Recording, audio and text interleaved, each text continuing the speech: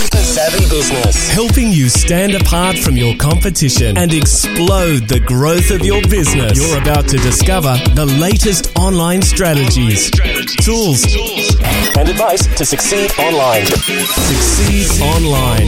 This is Super Savvy Business with expert online marketer Fiona Lewis.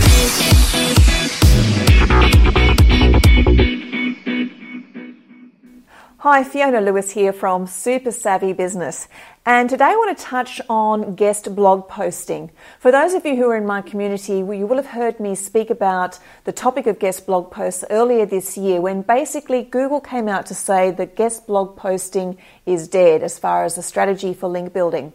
But what I wanted to talk about today is that it certainly isn't dead for many factors. Whilst guest blog posting might not be as effective these days as far as a backlinking strategy, it's still an essential part of getting more exposure, getting more eyes on your content so that you can attract targeted traffic and therefore leads and sales. So it's something that I would like you to consider as far as your overall digital marketing strategy.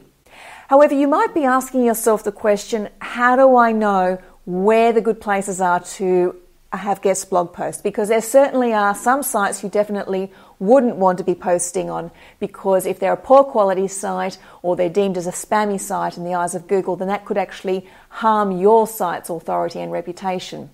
So I have some simple strategies and a bit of a checklist for you to go through in identifying the best places to get guest blog posts.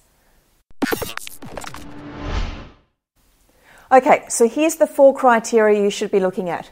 First of all, looking at authority. Now, the domain authority is something that's very easy to measure, and you can use a tool called Ahrefs.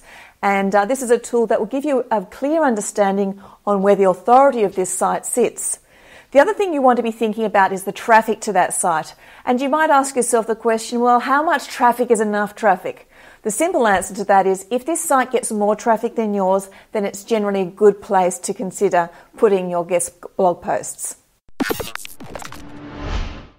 The other 2 criteria come down to social elements. So first of all, we're looking at reach. You want to know how far this content, this site has its reach. And you can have a look at individual blog posts and check the social shares. So in other words, how many likes or LinkedIn shares or tweets have gone out for posts on this particular site. The other thing to look at is engagement. So how engaged are their community? Because really you want to be attracting an engaged audience to your website. So check to see if there are blog comments on that blog.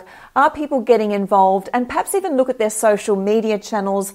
Do they have high engagement there? Are people liking their posts, sharing their posts, getting involved in their social media world? So these are 4 simple criteria that you can take into consideration when looking for places to put content as far as a guest blog posting is concerned.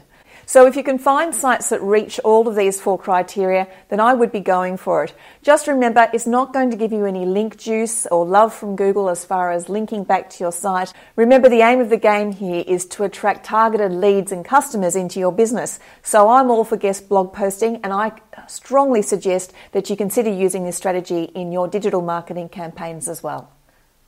That's all we have for today. My name is Fiona Lewis from Super Savvy Business, and we will see you in the next update. This has been Super Savvy Business with Fiona Lewis. Take the fast track to your success online. To find out how, visit supersavvybusiness.com now.